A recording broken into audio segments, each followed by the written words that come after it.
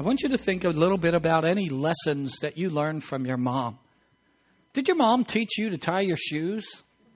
And I know a lot of kids go a long time before they have to tie shoes. We have Velcro and stuff. But did your mom teach you how to do that? Did your mom teach you any of the simple things in life? Some of you who are now adults, did you learn to cook from your mom? Did you get some lessons from her on that? What were some of the lessons that she taught you? I think I told you about one of the lessons I learned from my mother that I remember very clearly. The first song I ever played on any instrument, my mother taught me. She taught me how to get to a piano and play chopsticks.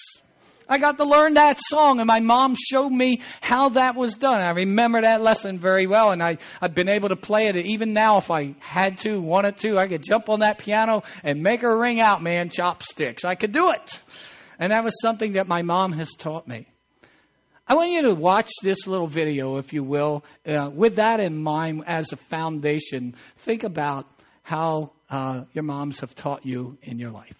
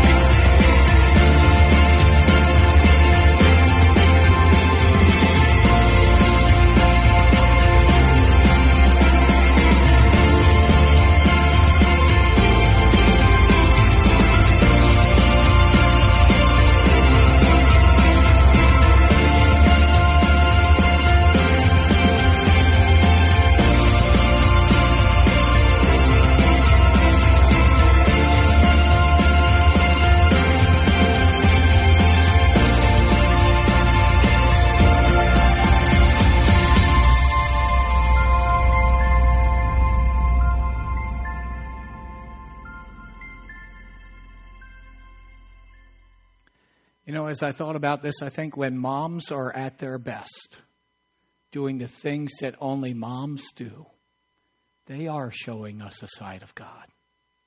It is a portrait for us. His protection, His comfort. They love in ways that dads can't. Sorry, dads, I'm not putting you down. Trust me, we're going to have our day, okay? Today's not that day. But when moms are at their best, yes, moms are humans and they fail and they come up short and they have moments when they don't show us God, right? But all those moments when they are at their best, it's a wonderful picture for us. It's a wonderful portrait of the God that we love. Because moms were created in the image of God. And moms were given abilities by our Creator to be moms. That comes from a great God. And when moms are at their best of being a mom, it is a little glimpse, I think, into what God's love looks like and the way that God works in our lives. We're going to look at a mom today. As we go through our scripture lesson, we're going to find Jesus pretty far from where He originated. And he has some very uncomfortable traveling companions. And I'll get to that in just a moment. We're going to Matthew chapter 15, and we'll begin our reading with verse 21. Matthew 15:21.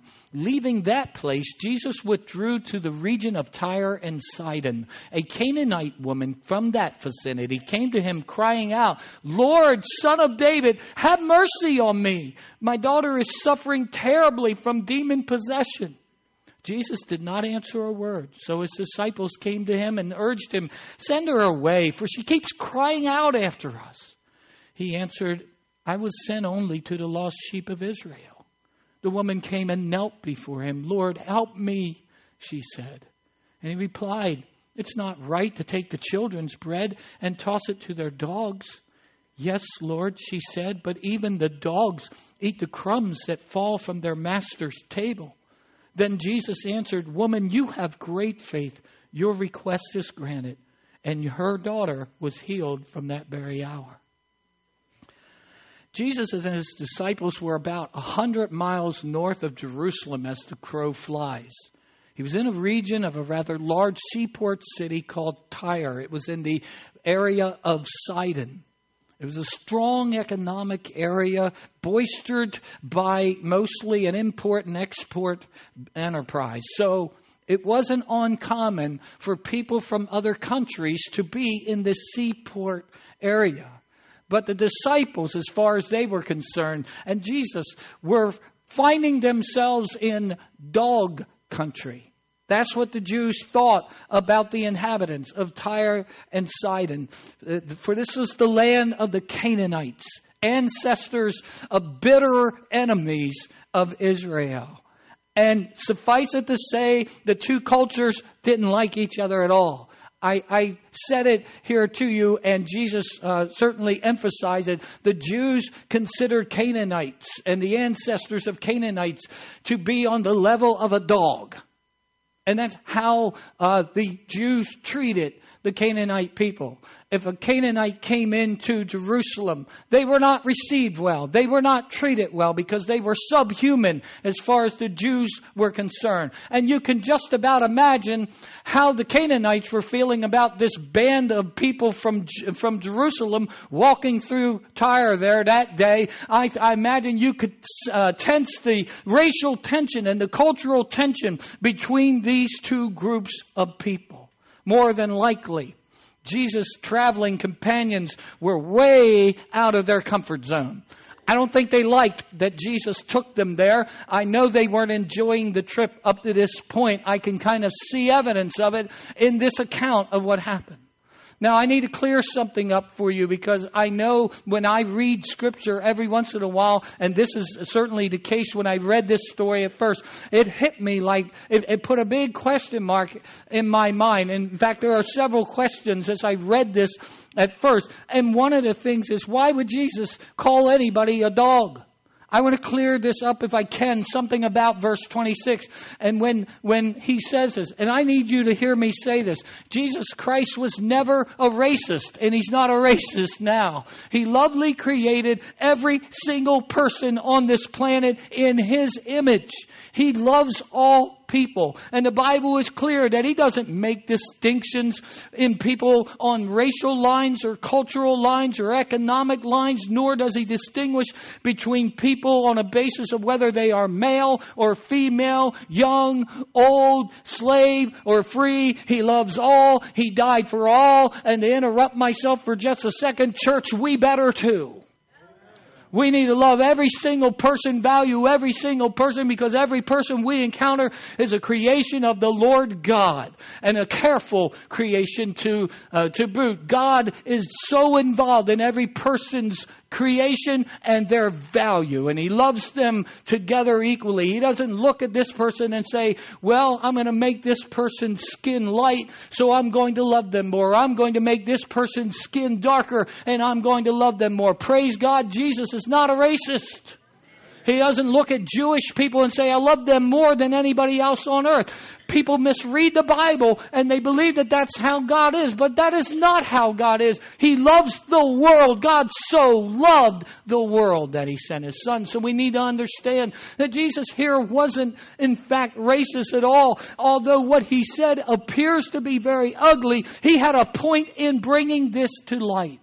I believe, like many biblical scholars that I've read about in commentaries and other places about this instance, I believe that Jesus was using this moment to confront the ugly racism that existed in the hearts of His own followers and existed in the culture of the people that He was around. I think it was on both sides that He was trying to illustrate something. I believe also He was testing a woman's faith and demonstrating it to His followers and to any who would see it.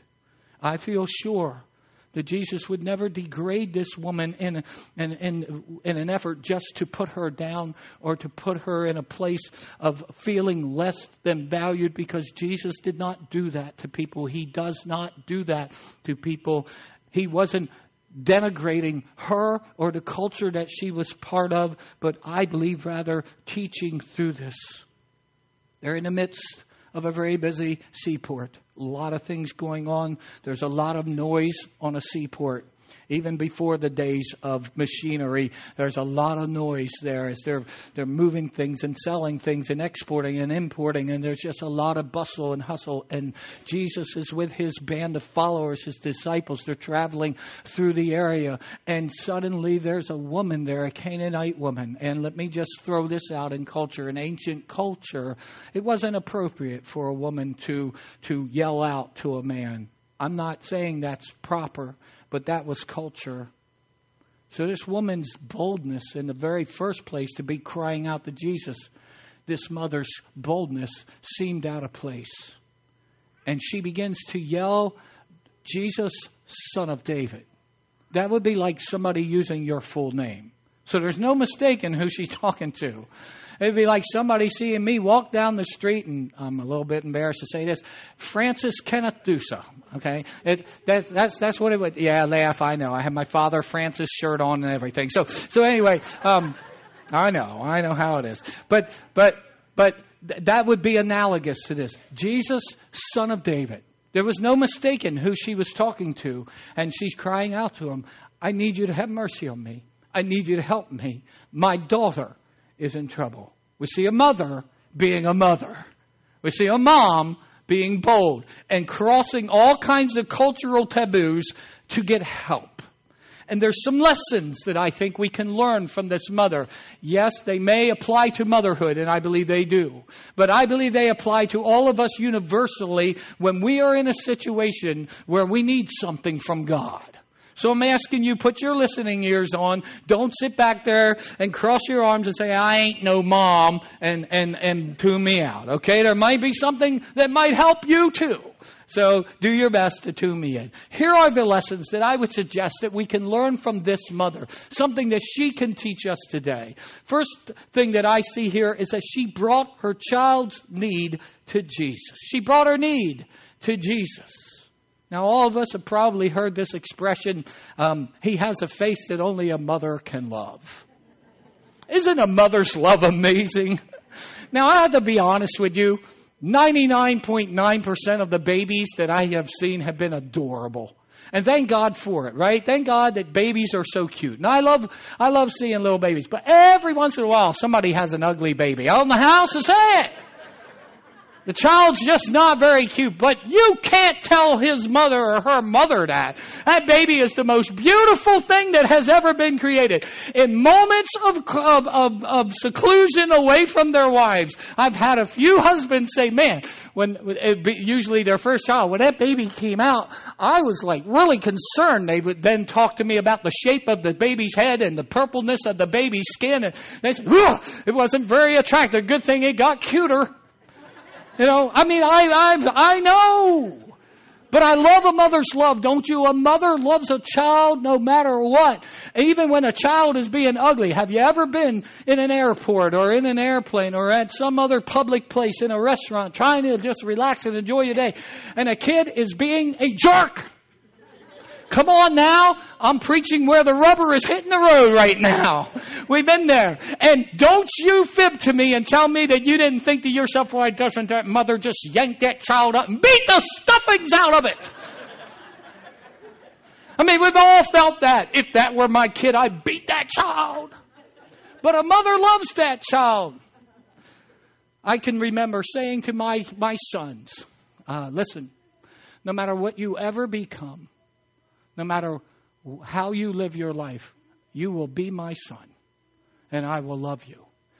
And I will tell you, I have a great love for my children, and I think my children know that I love them. I'm pretty sure that they are convinced that I have a great deal of love for them. But let me tell you, I don't think there's any greater human capacity love than the love that a mother has for their children. Both of my boys, if you pulled them aside and talked to them and said, who loves you the most? They would say, Mom. Why do you think on these football games, these big burly 300-pound men go, hi, Mom? Why? It's not because they don't love their dads. It's because nobody loves them like their mom loves them, right? And my youngest son will proudly tell you, I'm a grade A, 100% mama's boy. He's not ashamed of that. That's a badge of honor for him. He loves his mother and he's unashamed of it. And it's okay to be a mama's boy as long as you're not a sissy. Can't do that, guys. Come on, man. Man up. Man up. Don't be a sissy, but be a mama's boy. It's a good thing to love that your mother loves you. And I've just seen this love in mothers. And, you know, looking at that video and considering the fact that when a mom is loving at her best, it's probably from a human's ability, from a capacity standpoint, there's probably no love that is greater than a mother's love for their children. I mean, what mother wouldn't give their life willingly, quickly for their child? A good mother wouldn't even think about it. It wouldn't even be close. Talk about getting yourself, I said this last week, talk about getting yourself in a world of hurt. Mess with somebody's kid. Bad enough when dad's around, but mess with a mama's kid. Something bad's going to happen to you, okay? And I know that's bad grammar, but something bad is going to happen to you. Because Mama Bear doesn't play. Okay? She'll give her life for a child without even thinking about it. That's who she is. And it's not by accident, I think, that the Lord said in Scripture, as a mother protects, so will I protect you. He didn't say as a father protects there. Because, it's bad when dad's involved. It's bad. It's worse when mama is there. Because of their love, the intensity of their love. Here's a lady who comes to Jesus. And she is suffering because when a mother's child is suffering, the mother feels it deeply too. And this woman is in anguish. And she gets before Jesus and she crosses all kinds of cultural taboos to bring the need of her baby to Jesus Christ. This lady's daughter is demon possessed. That's torture. That's horrible. It manifests itself mentally. And it manifests itself physically, and it manifests itself spiritually. When a person is demon-possessed, it is torture. They are prisoners. They are in agony. It is a horrible thing to be possessed by a demon. And this woman saw the after effects. I have no doubt that this woman, when this first began to manifest itself, probably especially since she was a Canaanite, had taken this child to doctors. Had maybe later taken this child to other religious leaders, and they probably put this child through things, trying to get rid of the evil spirit that is inside of this child. But today, she is kneeling before Jesus and bringing the child that she loves before the Lord and the need of the child before the Lord. And let me just say this to you. She was not going to be denied. Jesus, Son of David, have mercy on me. Help me. Help my child. And honestly, I don't think she cared if people didn't like the fact that she was making a lot of noise. because what was on her mind is to get her daughter delivered. Get her from the torture that she was going through. I don't know how long this had been going on in the daughter's life, but it would stand to reason this woman had exhausted resources and exhausted other ways to get this girl help. We're not told how this woman, some 100 miles away from Jesus' hometown, knew to seek his help. We're not told about it. Perhaps somehow, some way, the woman was present when Jesus had cast demon out of somebody else, because Jesus did this a lot in his ministry. He cast demons out of people. He commanded, and they had to let go. They had to go. And maybe she heard about the pigs and the story of this man possessed by a legion of demons, and Jesus releasing this man from the demons and the demons going into the pigs. I don't know, but something in her heart told her, Jesus can help my baby. And so she brought her need. She brought her child to the Lord Jesus Christ. She put her faith in him and believed that he was able to do it. She just somehow knew that Jesus could help this baby. Enough said.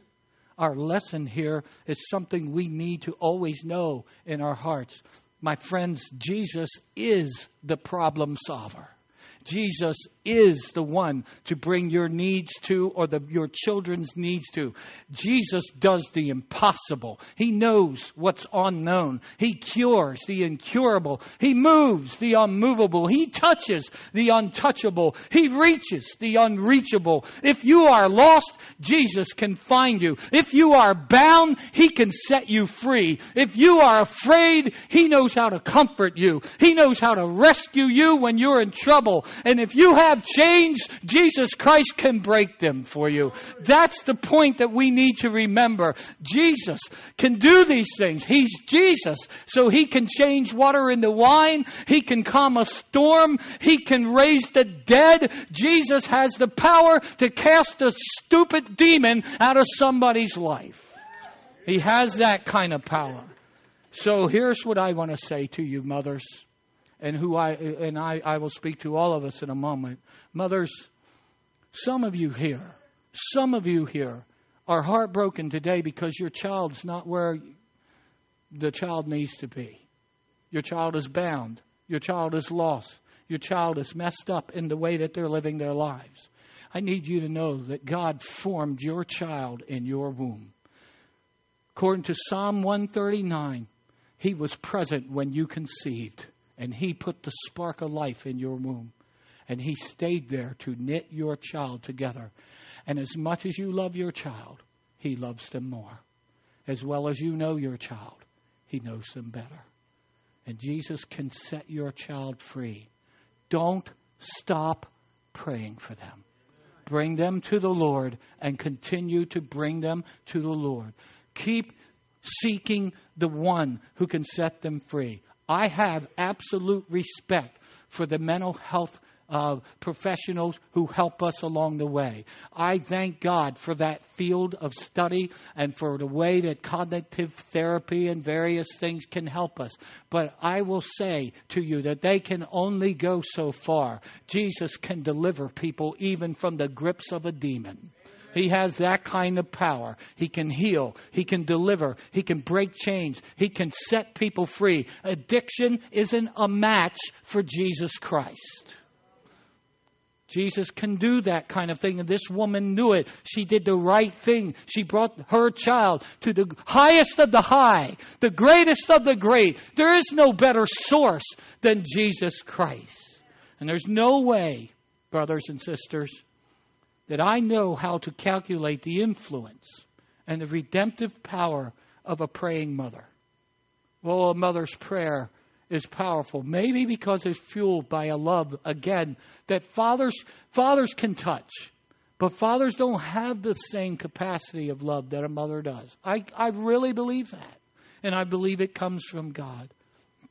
I think it's not stretching things at all to assert that praying mothers have altered the course of history because they have lifted their child up to the Lord God. I've heard several testimonies of great godly people as they have talked about days when they weren't so godly and they weren't living right before the Lord, and they heard their mother praying for them. And it altered everything for them. It changed them. The fervent prayer of a righteous man, and forgive the little bit adaptation here, the fervent prayer of a righteous mother avails much. So I want to say to you, take your child's need in prayer to the Lord and trust in Him. He is able to deliver them. He is able to do more for them than you can do. Your lectures won't work. I know. I'm really good about lecturing. Doesn't work. Your pleas may not penetrate their heart, but Jesus Christ will. So pray for them. Lift them up to the Lord. If your heart is heavy for a child today, believe Jesus Christ can make all of the difference. My very best memory of my mother is the day that she prayed for me. That was the last day I was with her. It was the last time I got to see her. The last words of my mother were in the form of a prayer that I heard, with the exception of when she was done praying, her saying thank you to me and then telling me she loved me. But those were the most powerful moments for me. It was the one and only time I ever heard my mother pray for me. It was a powerful, beautiful prayer. And God, I carry this around as a gift in my heart and my mind. It brought so much healing to me to hear my mother calling out to God on my behalf. So I say to you, moms, don't ever underestimate the power of the loving prayers that you lift up for your child. God hears those. And they matter. Bring your child's need to Jesus Christ. What a great lesson for us. The second lesson, all of us need to hear this, is this woman negotiated past obstacles. She moved through some obstacles. And what I mean by this is the woman had some reasons to feel discouraged and to just slip away in sadness. She could have walked away and gone empty-handed. But I love the fact that she negotiated past some obstacles to see that her daughter was set free. Obstacle number 1 is found in verse 23. It was one of them that put the big question mark here. It is this. She's pleading to Jesus. She's calling out to Jesus. And verse 23 tells us that Jesus did not answer her. Did not answer a word. Can anybody here relate? Have you ever cried out to Jesus and heard nothing in response? Have you ever entertained the thought that Jesus wasn't even hearing what you were praying? Have you ever wondered in your heart, does He care about me? Does this matter to Him? That's an obstacle. Have you ever questioned whether or not you've offended Him in some way to the point where He's not going to listen to you? That's an obstacle to negotiate past. This woman wasn't hearing go away. This woman wasn't hearing no. She was just not hearing. And Jesus wasn't being cruel to this woman. I need you to understand, He knew the character of this woman. He knew the determination of this woman. And He was using this moment to teach others about faith and persistence. And so she didn't stop. Jesus wasn't paying attention to her, but it didn't make her stop. She negotiated right past the obstacle of the Lord's silence. What does she do to get past? She kept asking. She just kept yelling. She kept calling out. Jesus hadn't said no to her. Jesus hadn't told her to go away. Jesus had not answered yet. So she just kept going. So listen to me, please. Here's our lesson for this. Pray until you get an answer. Don't take silence as the answer. Keep on praying. Wait until the Lord makes it clear to you what His will is. Don't stop seeking Him. Don't stop asking. In fact, she prayed so hard, so long, called out to the Lord so much that it got on the disciples' nerves. Remember, they were prejudiced against the Canaanites. They didn't like her in the first place. She had a lot of nerve to be speaking to a group of men. Who does she think she is? Maybe she's a harlot.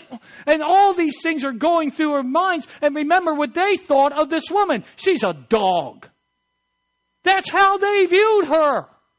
And yeah, it got on their nerves. And they finally went to Jesus and say, would you tell her, I'm going to translate this as if I were translating the scripture. Will you tell her to shut up? She just won't stop. She just keeps crying. She keeps hollering. Make her stop. What a moment for the Lord to show that this woman had every bit as much value as Peter did. Jesus loved her as much as he loved Andrew. And Jesus was able to show this and demonstrate this. And so she kept on asking. It was Jesus, after all, who told us to ask, and you will receive the answer. Seek, and you will find. Knock until the door opens up. It's all right to keep praying until you get the answer, folks. In fact, it's biblical. Oh, I pray you capture a hold of this, because too many of us have given up too soon and say, well, I could go on vacation, and a good one, if I had $1 for every time somebody said to me, I prayed and God didn't hear me. I could go on a really nice vacation. If you want to give me $1 for every time that happened, I'll be okay. I'll like it very much. I'll take a nice vacation. And I'm just saying what that really says, not all the time, but almost every time, is I stopped asking. I gave up. And the Lord didn't say no. The Lord gave silence to test our resolve and our faith, because prayers work in a powerful way. And I'll come back to that in another moment. But she overcame the obstacle. She kept on asking. The second obstacle was how the disciples reacted to the woman. And you heard what I said about it. They wanted her to go away. But frankly, I don't think the woman cared very much about what the disciples were thinking of her. She negotiated right past those feelings of prejudice, those feelings of how others feel about her, calling out to God, pray, pray, pray. Can I just stop and tell you that if you are going to truly believe that this is the Word of God, not a guide, not some of it, all of it. If you subscribe, if you're in the growing minority that believes that this is the Word of God and it is to be taken as our authority, if you stand on that in American culture, more and more people are going to criticize you for that. There are entire communities who say you're out of your mind.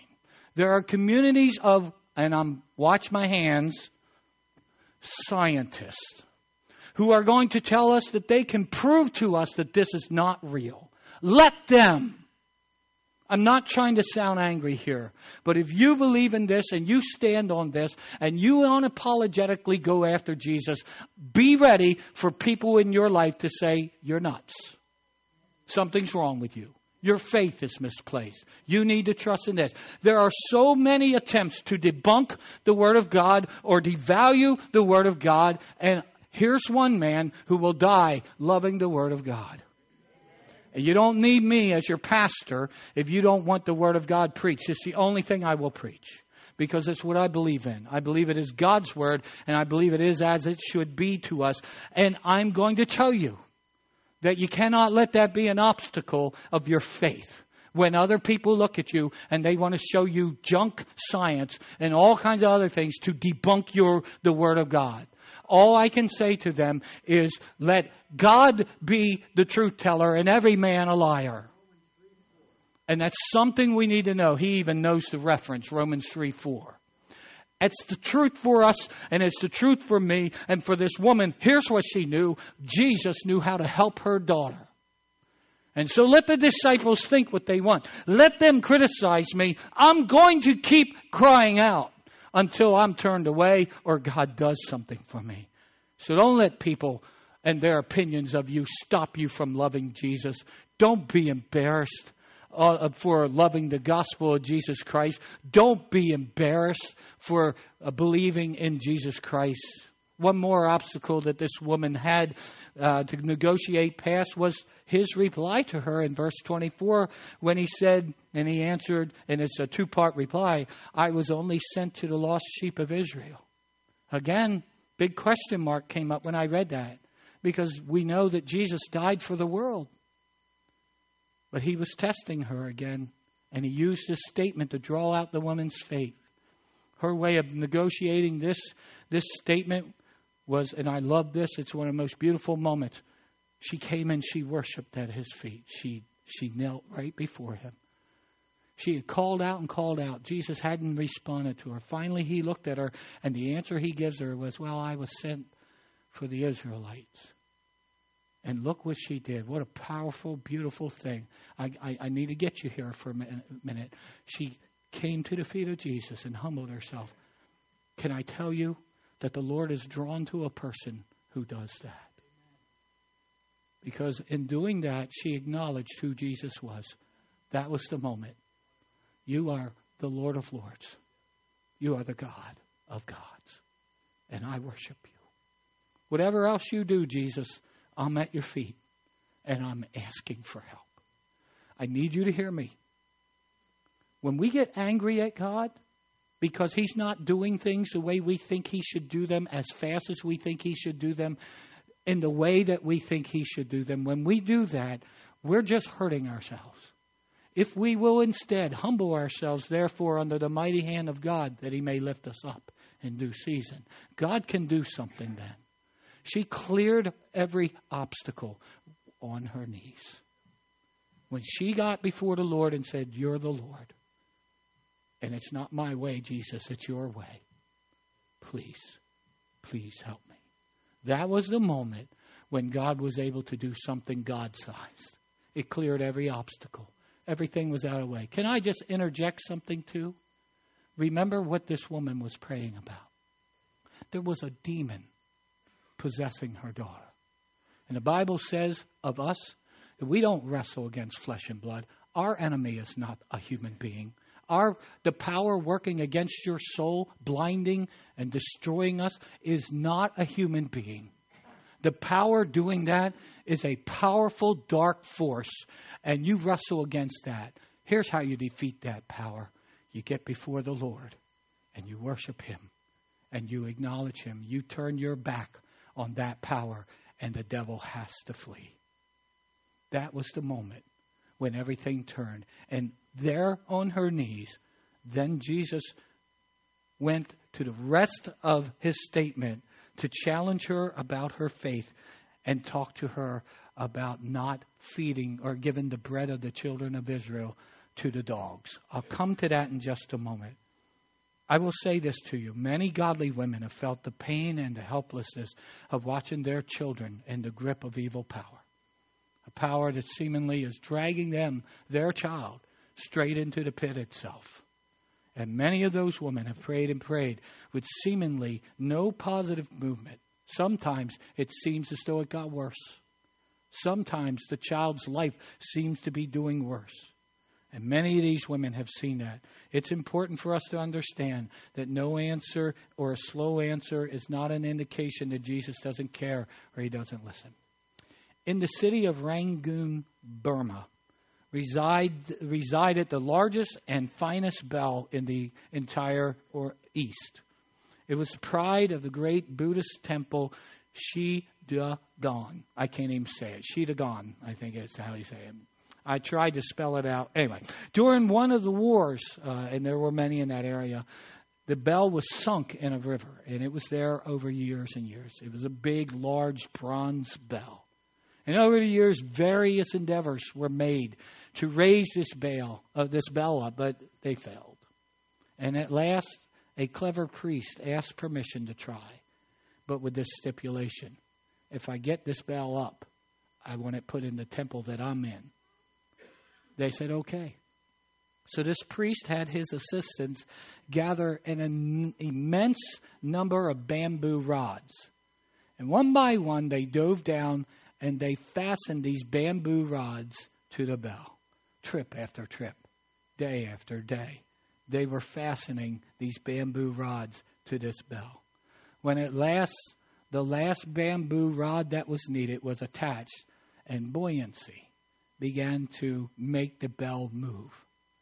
And when enough of the rods were attached, finally the bell floated up to the surface. And A.B. Simpson looks at that event, and by the way, the priest got his bell. A.B. Simpson writes of that event this. I love this quote. Faith can lift the heaviest burdens and the highest of mountains. Every whisper of believing prayer is like one of those little bamboo rods. For a time they seem to be in vain, but there comes a last breath of believing supplication, and lo, the walls of Jericho fell. The mountain becomes a plain, and the host of Amalek is defeated. Oh, don't give up. Keep praying. Keep believing. One more part, and this ties in with what I just said. This woman did not waver in her faith in Jesus. Did not waver. In worship, the lady makes this beautiful statement to Jesus' statement, I can't feed the bread of the Israelites to the dogs. She said this, but even the dogs eat the crumbs that fall from the master's table. And this reveals how much faith this mother had. And it's the third lesson that we need to learn today if we can, if we will observe it this morning. She somehow came to the belief that Jesus was so great and so powerful that just the tiniest crumb, just the tiniest portion of his power would be sufficient to heal her daughter. Lord, I don't need you to give everything you are. I just need a crumb of your power. That's all I need. That was her great faith. If I get a crumb, that'll be enough. That'll set my daughter free. Just a little, just a crumb. Just give me that. She didn't address racism there or anything else. All she knew was this was the Lord, and He has more power to spare than she needed. And she said, just give me a crumb of your mighty power.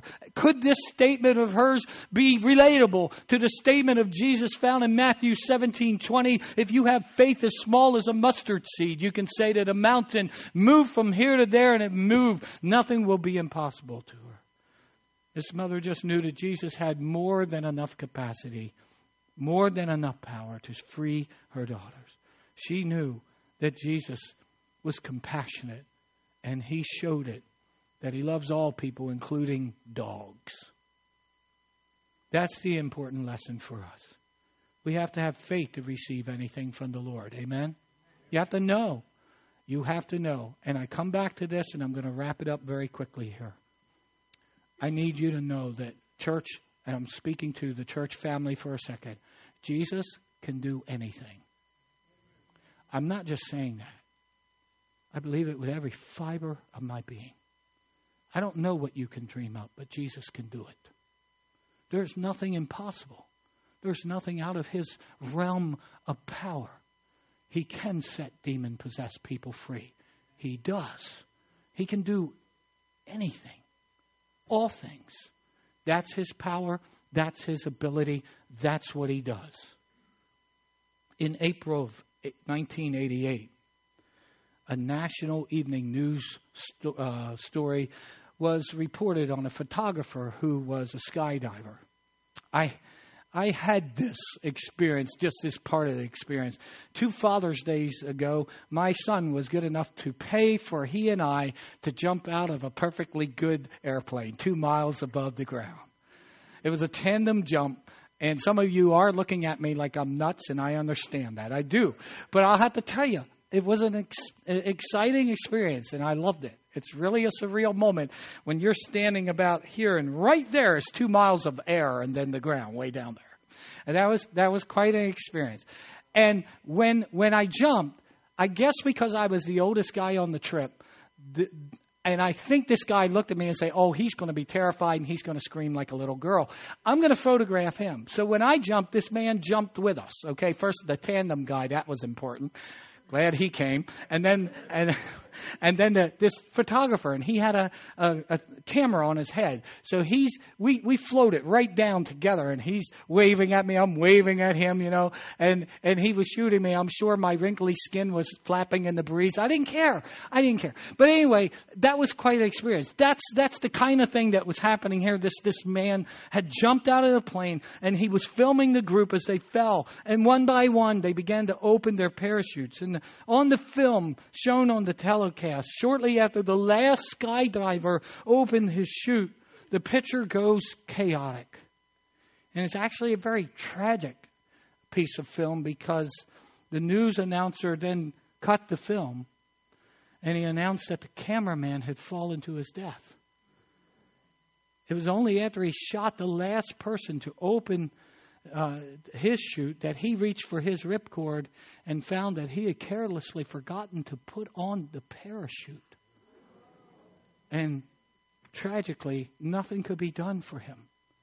A moment of thoughtlessness, a moment of forgetfulness, and it took his life. Nothing was able to save him.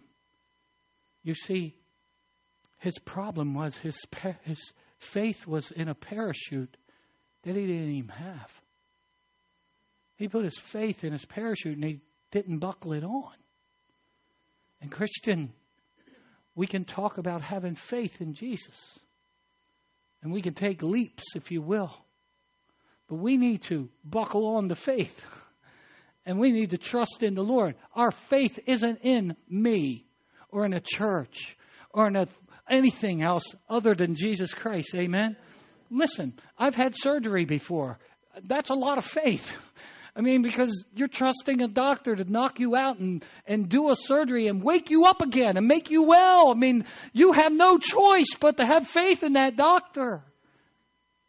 And sometimes I'm a little bit saddened when I see Christians. I know He's an invisible God, but He's a very present God. Have faith in Him and trust in His ability for you. He can do anything. These are the lessons that I want us to learn from this mother. One of the dogs. Oh, I think Jesus was so pleased. I finished the story because the Bible finishes it for us. I love what happened. When she came out with this statement, Jesus said, "Woman, you have a lot of faith. You have great faith." And I love these words. With these words, He said, "Your request is granted." I believe with all of my heart when He said those words, that very second, the demon inside of her daughter had to go. I believe she was delivered from those words. Your request is granted.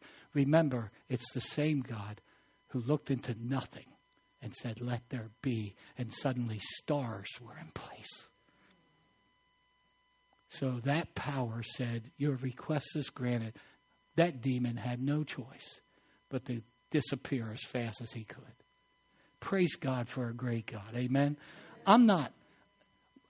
We're not playing games with a made-up God.